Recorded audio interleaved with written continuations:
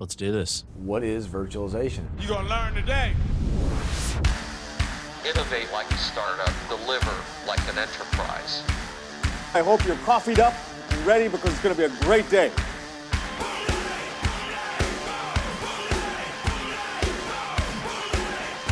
I know you're going to dig this. Oh, yeah. You're listening to the Virtually Speaking Podcast with Pedro Arrow and John Nicholson.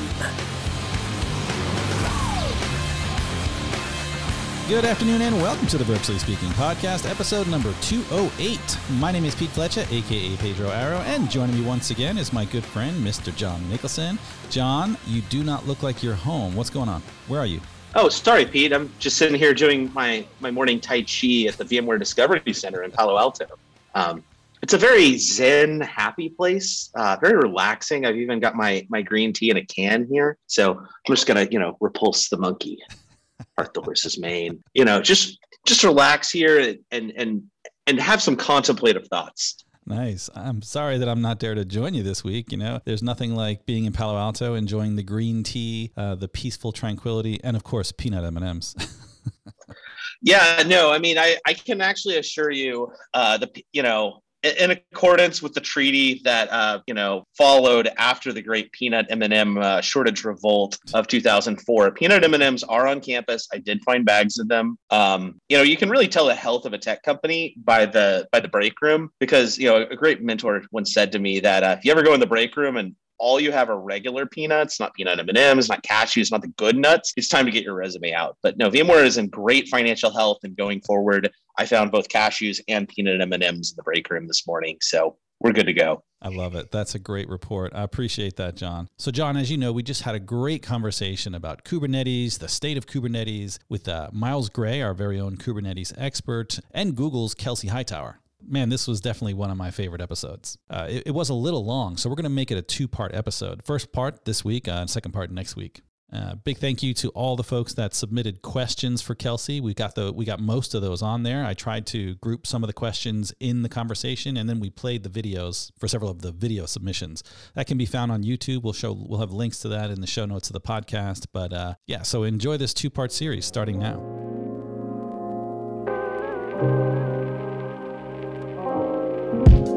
Joining us on Virtually Speaking for the first time is from Google, Kelsey Hightower. Kelsey, welcome to the podcast. Yo, happy to be here. Hey, man. Yeah, so thanks for joining us. Kels, if you don't know Kelsey, he's a principal engineer at VMware. He's, no, not at VMware. He's at Google. Kelsey's been at Google for several years. He's been pretty heavy in the Kubernetes community. I'm sure you've seen some of his keynotes, some of his sessions out there. He co-authored the book Kubernetes Up and Running with our very own Joe Bita. I think it's fair to say that he is the face of Kubernetes these days. Is that a fair assessment, Kels? I hope not. I'm not as involved in the Kubernetes community as I once was, but I definitely made a name for myself by helping other people kind of understand what it is. So, I won an award or two, and I guess that was the reason why. Yeah, that's for sure. One thing I always appreciate is, I like to, when you're looking up something new, when you're trying to learn something, I can always appreciate someone who can take a very complex process and make it seem understandable. And I think that's definitely one of your attributes. So I've learned a lot from you over the years, trying to figure out, Kubernetes, how it works. And so I appreciate you for that. So gentlemen, I thought it would be really cool to get a state of the union, if you will, for Kubernetes in general.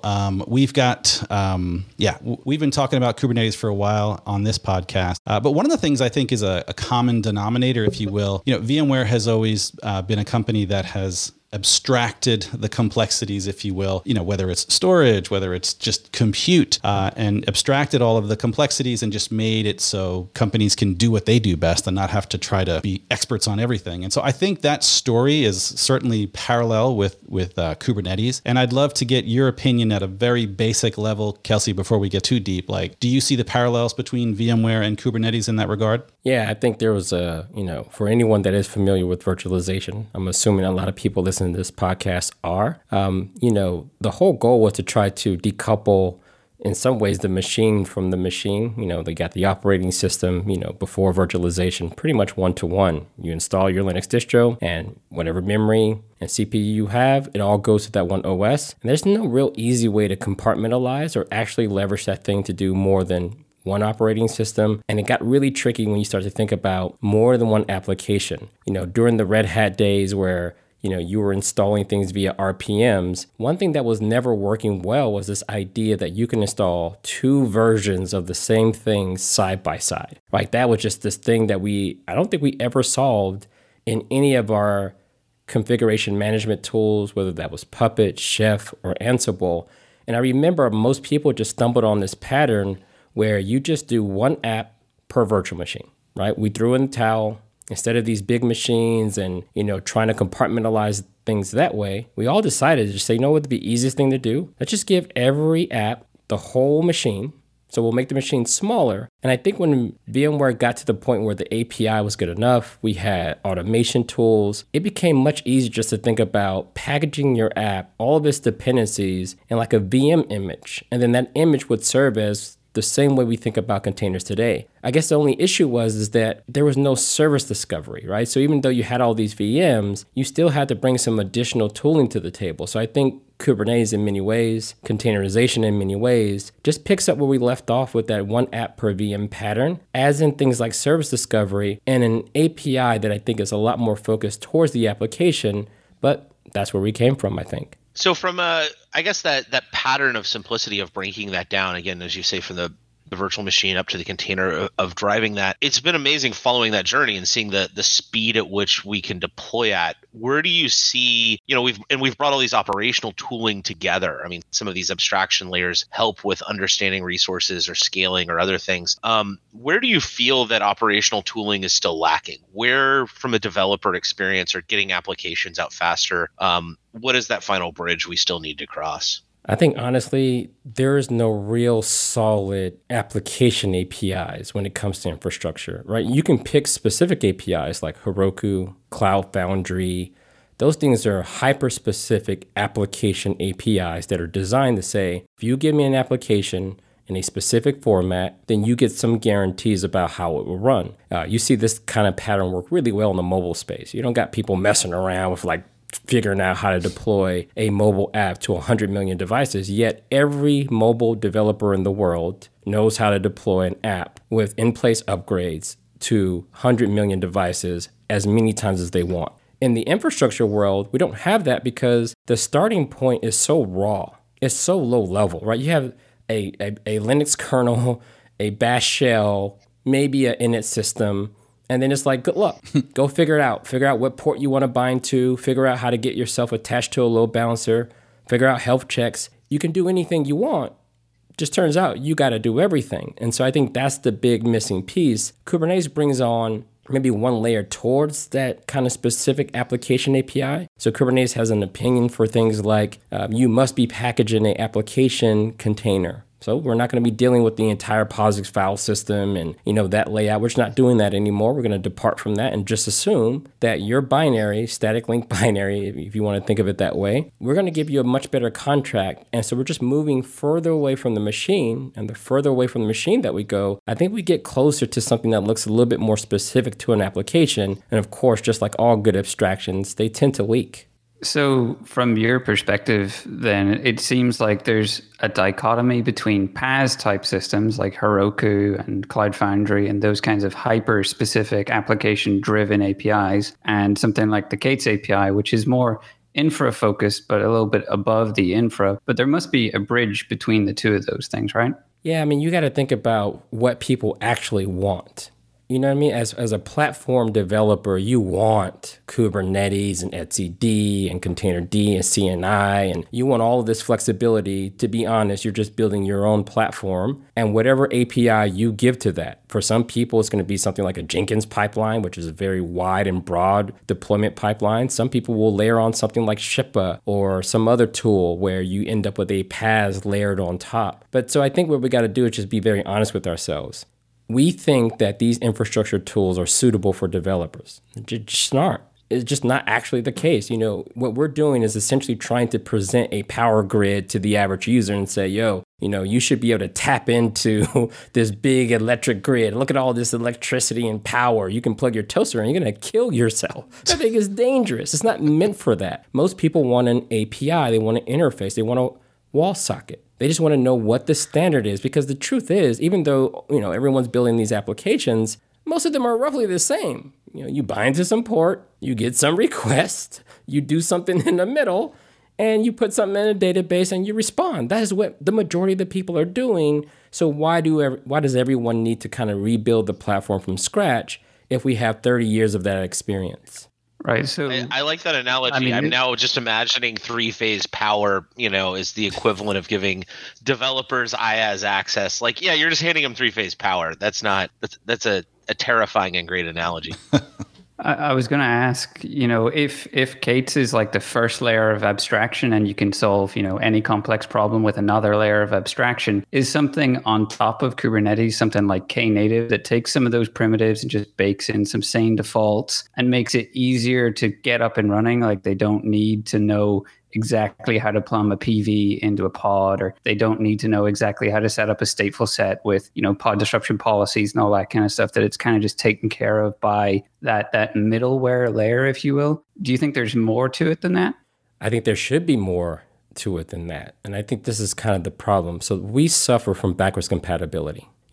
One thing that I've seen over the last 8 years for a lot of late adopters of Kubernetes, really what's in their brain is make the new thing work the old way, right? I got this app. It works like this. I got this router. I got this load balancer. I need all of that new stuff to work with my old stuff. And so what happens is, the vendors have to come in and we have to do all of this integration work. Because when we talk about Kubernetes distributions, think about the delta between what you find in open source upstream in something like GitHub and what the customer actually ends up running. And the majority of that, just like our Linux distributions, are just integration things to make it integrate well into the environments in which they have to play. And so I think a lot of times, yes, I think it's fair to call these things abstractions. But let's be honest, these are kind of layered band-aids to make the existing platforms conform to some of our new needs. But just like all iterative cycles, something's going to have to replace this and collapse the layers back down. So to me, I think Kubernetes offers us a lot of experimentation.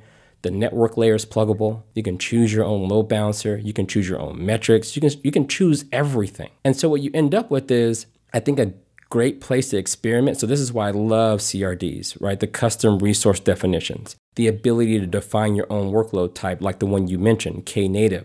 So Knative says there's a common pattern, a deployment, a service, maybe an ingress, and maybe some auto scaling depending on how much traffic you have. Well, look, you need about 5 or 6 objects in Kubernetes and maybe some custom code. Whereas Knative says, let's take that pattern and make that a new workload type. So now you can just say, I have this container and I would like to scale it up and down and scale to 0 when there's no traffic.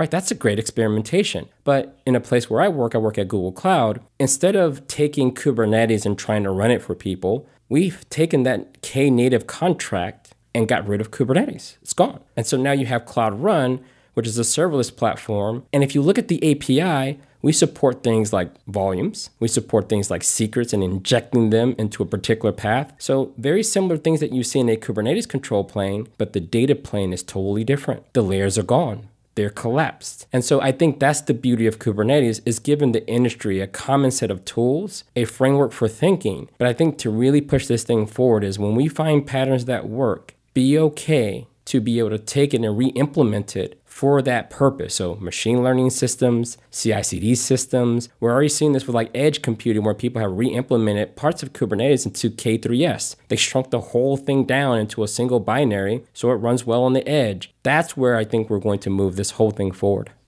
You mentioned Google Cloud Run there as sort of an analogy of where things could go, or a different experience, I guess, on top of it. So to you, what is the difference between something like Cloud Run, which is Knative plus a bunch of other little bits and pieces around it that make life easier, and something that's more like true PaaS, like Heroku or something like that? Yeah, I think we started to blend a lot of things. I remember when Heroku added container images.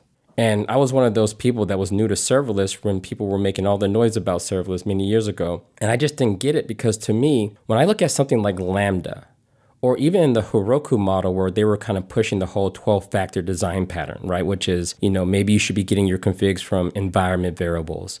You should have all your dependencies defined in a log file. You should, not use local storage because then your application wouldn't be portable. But when you really think about what 12-factor was, 12-factor was really a description of the limitations of Heroku. It wasn't necessarily the only way to build applications. It was a way to build applications that will run well in Heroku, right? So if you adhere to their contract, then they can do all kind of magical things for your application, like auto scale it. If it were to crash, to bring it back up, it would start up fast. And then when you go to the extreme end of serverless, like the initial serverless, which was all based on functions as a service. And when I would squint at something like Lambda from AWS, everything was about that function signature. And when you zoom out, you ask yourself, where did I see that before? And if you remember back in the day when we were all pushing like enterprise service bus, there's this concept of like on message handlers, right? The infrastructure will figure out how to route messages to different apps. And all you have to do is implement, when a message showed up, you implement your logic, but don't worry about listening to sockets or setting up a broker or a client to a broker. Everything would just come to you. So I look at those like frameworks, Ruby on Rails, Express. Those are all frameworks to help you, build applications in a certain paradigm. So let's get to Cloud Run. So some people need that. So in Google Cloud in particular, we have a thing called Cloud Functions. What some people may not know is that Cloud Functions, when you submit your code, right? That's that whole Heroku experience. No container images. No one wants to know anything about that. And so the thing is, someone needs to know something about something. These are still applications and computers work the way computers work. So in those scenarios, what we do is we take your code snippet. And since you're using our function framework, we know that we can actually take your code, wrap it in a worker instance, and build a container. And we take that container and we put it in a container registry. And then the other thing we do is we run it on top of Cloud Run. Now for you, you say, oh, I'm just writing functions and mapping events to them. But at the end of the day, it's just a container running on Cloud Run. And since you have a concrete contract, it's much easier for us to configure other things like what events flow, and you have the right framework to handle those events. So what we're trying to do is make there be no difference. So what we want to do is say, we believe, and I think now even Lambda has support for container images for delivering those function payloads, or even your own custom application. So I think the industry is starting to agree. We need a universal packaging format. OCI, Open Container Images, seem to be the perfect thing no matter what you're putting in it, whether it's a function or a normal web application that listens on port 8080, or even a background job that doesn't listen on any port at all. And so once we agree that we have that, so then the next thing is, well, how do you want to run it? Then it becomes down to semantics. Cloud Run supports the classic serverless model of a scale to zero. There's no traffic. I don't want to pay for this thing anymore. Well, in that scenario, then it just spins things down because it understands the contract and it understands that you have adhered to what a container can and can't do. But the nice thing, though, is, and the last thing I'll say here is, what we learned from Kubernetes that I think was missing from something like Heroku. An application is actually a composition of logical things. Remember that virtual machine pattern that we talked about earlier? Apps actually need file systems. They need things like huge SSL certificates so that they can bind and serve HTTPS. Yeah. They need like images sometimes. So thinking that you're going to cram everything into the source doesn't really make a lot of sense for composition, especially when you start moving between environments. And I think the other thing we learned is that there's this such thing as like configuration can come from multiple sources. So you need to be able to specify those things at runtime. And environment variables, I hate to say it, are not efficient for some of the things that you actually want to do. So I think what we decided was learning from Kubernetes, this place where we were able to experiment with different workload APIs. We went from pods to deployment objects to Knative. And what we've done is taken some of that Knative spec, and one day, knock on wood, hopefully we'll also have the ability to run sidecars. Because a lot of people forget some applications need the help of something like Apache or Nginx in order to terminate traffic and do things like rate limiting and manage headers and things like that. So logical applications can be best expressed with a combination of two things, your application and your running configuration to give you a logical application. And I think that's where these things tend to separate from each other. So whenever you talk about the OCI image, that's the universal container format post Docker file that's been ratified by the community. And there's also the configuration that goes along with it. Whenever it gets deployed into dev or staging or prod or different clouds or wherever you're deploying this thing, there's going to be individual customizations for each of those locations. And there needs to be a central store for that or maybe not even central, but a place where that configuration is stored. And you mentioned maybe extending OCI spec, or it could live in a GitOps repo or something like that. Do you have any sort of opinions about the configuration and where it lives with respect to the actual application code itself and how it's packaged? Yeah, I think this is where the whole world gets tricked up every single time. I think a lot of people feel, especially when they're new to a platform, they want to trade, they think they're trading complexity for convenience, but then it becomes impossible to do operational things later. So this idea of click to deploy, y'all remember that? Just click this one button and then your production ready application will run and it will never break. And it's like, well, no, some environments are going to have to tweak the config just a little. Some environments I'm going to need 3 nodes, some I'm going to need 5. So what do you express all that? So that's a human kind of discussion or collaboration with the infrastructure. And so I like the fact that it's decoupled. I think this is where Docker got a little tricky because people started to abuse Docker's metadata to define things like networking attributes, right? Listen to this port. It's like, why are you allowing the application to tell you what port it's going to listen on? That should be a configuration because there might be port conflicts. Right? You may not be allowed to listen on port 8080 for security reasons. And so if that's a hard-coded attribute of the app, then again, we're decoupled back to the machine again. And so a lot of this work that we've been doing is we're trying to move away from assuming that your app is going to run on a Linux POSIX thing on an Intel processor, right? Modern languages these days can be recompiled for things like ARM. Maybe there is no traditional TCP stack and you're going to have to listen on a Unix socket. And so if we keep the apps flexible, keep them as agnostic as we can from the operating system, then what we can do is shift the operations or shift the config of like how to run outside. So we went from init scripts where we're writing like whole bash scripts to like start an application and do all the right things, to more of a declarative approach. And I think that's been the biggest game changer for most people, whether you're coming from the infrastructure point of view or the dev point of view. You're just now saying, I want this thing, I want 3 of them, it can listen on this port, I need these volumes. So you finally have a way to see the entire contract of the app, so much so that we can give it to a third party, aka Kubernetes, and let it figure out how to make that so. And I think that's why we have to keep these things decoupled, because guess what? One day, you're going to want to move platforms. And so the good news is, since we have these things decoupled today, I can take a container that ran great on Docker, on a VM, and give it to Cloud Run and expect that it's actually going to run, even though the configuration is going to be different. Nice. Speaking of moving, I did get several questions from folks when they heard you were coming on about just cloud in general, like multi-cloud specifically. I'm curious, there's multiple clouds and then there's multi-cloud. And I know you work for Google, which is obviously pretty heavy in a very specific cloud, but I'm curious what your opinion is about multi-cloud in general. I've been watching like The Mandalorian, so excuse me if I get all Yoda on y'all.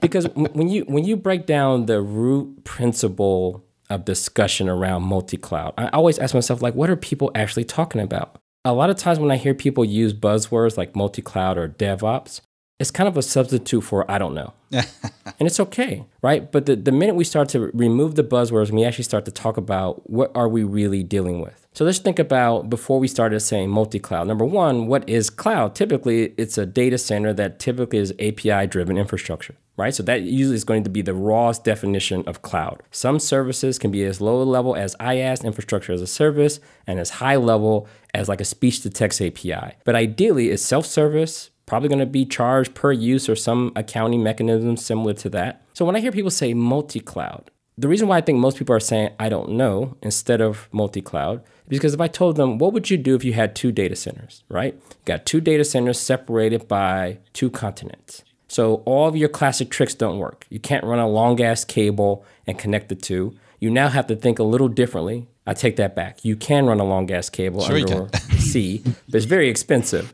But most people can't afford that. But if you have 2 data centers in 2 different continents, you think a little bit differently about it. So then I ask people, let's say you have servers by HP, those nice little Blade Center chassis. You got your NetApp, storage or your EMC storage appliance there. You have your F5 load balancer. And then you put VMware on there, so now you got this nice hypervisor stack. So for many ways, you've gotten something very equivalent to the cloud. Now you have this kind of API surface for managing things in that software-defined data center, right? And it works pretty well. But no one ever says multi-vendor when we think about a single data center, even though I mentioned all of the gear came from different vendors. And why don't we say multi-vendor? We don't say multi-vendor because most of them just connect via Ethernet, right? All of these protocols, even though one's providing storage, load balancing, it just works. So we don't think about the vendors at all. We just focus on connecting the dots and then using the platform. The minute we add another data center to the mix, well, if it was only 5 feet away, we would run a fiber cable to it, and we probably would never say multi-cloud, right? We'd just say, yeah, we have just connected these two networks. It would be no different than connecting things that are across two different racks. So what happens in the cloud is the first time most people ever experience a situation where they can't bridge the gap physically. And their brain goes into this mode of, I have no idea what to do. If I write my data on-prem, where the current system of record is, the network latency is too high to do real-time replication like I would do between two nodes on different racks. And so since they have never done that before, they don't even know how to approach this problem. They just say multi-cloud. If you took all the cloud providers in the world, one day, let's just say magically, there was a universal law that said all cloud data centers must be connected by high-speed fiber, and there can be no egress charges between the cloud providers, meaning you're back to normal networking, right? So I don't think people would say multi-cloud anymore. I don't think people would do it. You would just go to say, hey, I like Kubernetes and GCP, click. I like DynamoDB and Amazon, click. And if someone told you that the latency was going to be less than 2 milliseconds, I don't think you would actually say multi-cloud anymore. You would just use the different vendors because of network connectivity. So I think mentally for myself, I boil multi-cloud mostly down to slightly different APIs for getting things done, but that's always been the case in your data center. All those vendors are slightly different APIs too. Most of them have different billing models. And so the network is the one universal thing that makes people call it multi-cloud.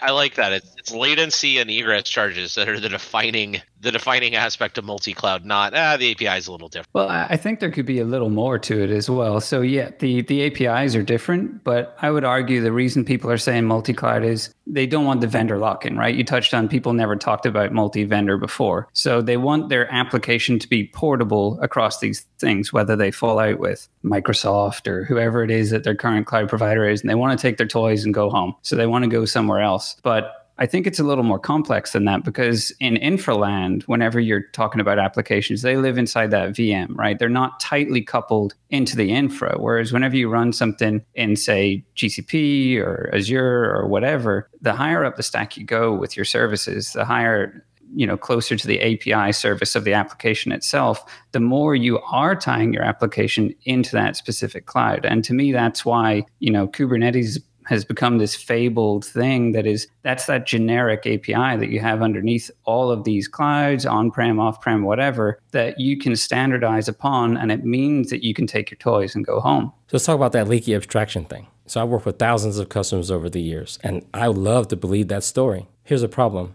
They built this app. It requires AVX 512. That's an Intel instruction set for doing certain mathematical calculations super fast, right? Hey, this is just a Kubernetes cluster. App goes and like, hey, this is the wrong CPU architecture. I don't see AVX 512. Pfft, it blew up. You're like, oh, what happened to portability? The thing is, Kubernetes just says, make your decisions. If you can get the exact same server, the exact same network card, the exact same starting position in terms of where you plugged in top of rack, right? Because if I'm plugged into a Cisco port and a Juniper port, there actually might be some differences. Maybe the MTU setting is different, right? There's so many subtle differences when it comes to infrastructure that, the lock-in is really a form of configuration, right? If I find a config that works for me, whether it's on-prem, whether it's in the cloud, now the question becomes, where else can I get that configuration? So that's one form of lock-in, where I found a configuration that works for me, so I'm locked into it because it works, right? We typically get locked into things that work.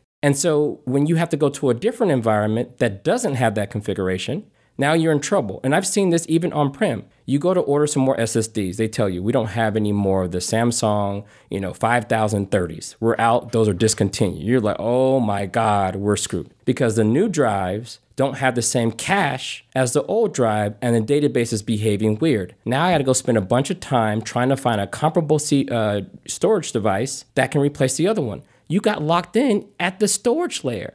So I think really the lock-in is, for the most part, if you don't use anything that helps you go fast, let's say you stay away from all innovation, right? You avoid anything that's not more than 5 to 10 years old, right? That's your best chance at portability. Now, you're right. For some applications, you can just say go build, and that thing will just make average system calls. System calls are a commodity at this point.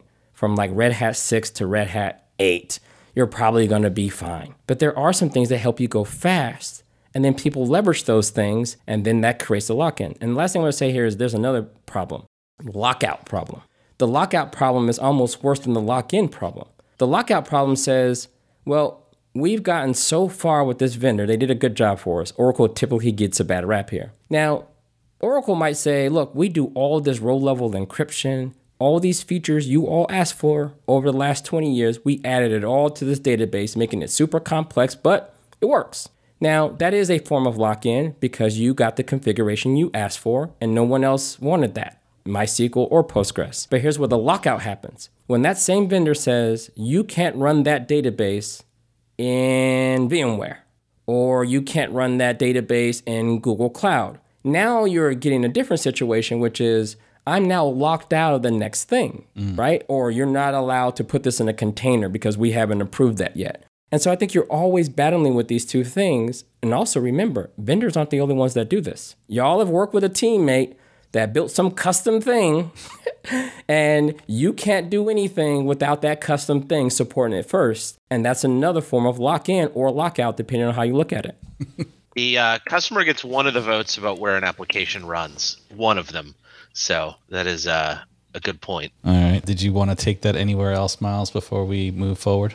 No, I think Kelsey just blew my mind a little bit. I'm trying to absorb that. Miles is also worried about saying something that will trigger Larry Ellison's fleet of lawyers to come fly to North Ireland. Now for the record, I do agree with Miles. I agree with Miles on a couple of points. One is the container image is portable, right? It's a layered file system, ideally with an application that makes an expected set of system calls. That is a good idea, universally helped everyone think about adopting different platforms, all the way from a VM running Docker up to some serverless platform. I think that has been a beautiful advancement because the way we were doing things before, you had to almost rebuild a whole app. You want to do JBoss, and then you want to switch to Ruby on Rails, do everything over from scratch. That is just too painful. But when we start to think about applications, servers, we still have these nuanced things like the metadata service. Like I remember the first time, I used to be a VMware customer. I had everything all set up. I used to manage a team of open source zealots. They were like, everything must be open source. And I said, you know what?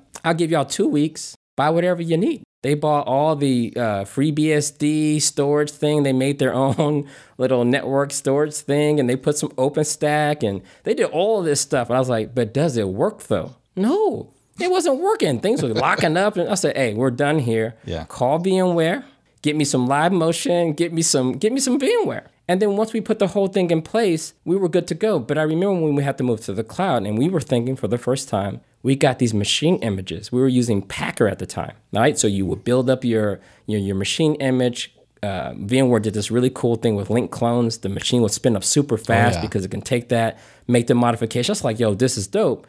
And then so all of us thought we could just migrate that machine image to the cloud. And it turned out, and I really learned this lesson even more when I worked at CoreOS, because we were building an operating system and we had to integrate with all the cloud providers. It turns out none of the kernel settings are the same between the cloud providers. They all have this custom metadata service that wires up into the authentication framework. Some of them even bootstrap their node very different than all the others. And it turns out there's so many customizations that go into a machine image, you almost can't use them verbatim. You almost need to say, oh, where are you taking this image? Throw away a bunch of stuff, add a bunch of stuff. Now it's ready to run as an AMI on AWS. Right. That's why whenever you go to Ubuntu's download page, there's not one Ubuntu image. There is many Ubuntu images. Yeah, exactly. So yeah, as far as standardization, I think it's safe to say that, and I know VMware stands behind this, but I would say that the Kubernetes API has become the de facto standard in the industry. From a future-looking perspective, is that going to be the case moving forward? I know Kubernetes is going to be around for a while, but what do you see it looking like, 5 years from now compared to now? All right, hate to do it, but I'm going to cut it there and pick it up next week. As we mentioned, this is a pretty extensive episode. Kelsey spent at least an hour and a half talking to us, and it was really good. And if I must say so, it just got better and better. So next week, not only does he answer that question on Kubernetes future, goes into a couple of other really good questions, and he even takes time to answer several listener submitted questions around the Kubernetes space. So be sure to look out for that one next week. And that music tells me it's time to go. So if you want to get in touch with us, send us an email at podcast@vmware.com. You can subscribe to us on your podcast app of choice by searching Virtually Speaking Podcast. You can catch this and all episodes at vspeakingpodcast.com. A big thanks to Miles and Kelsey for joining us this week. We're back next week with part 2, but until then, bye for now.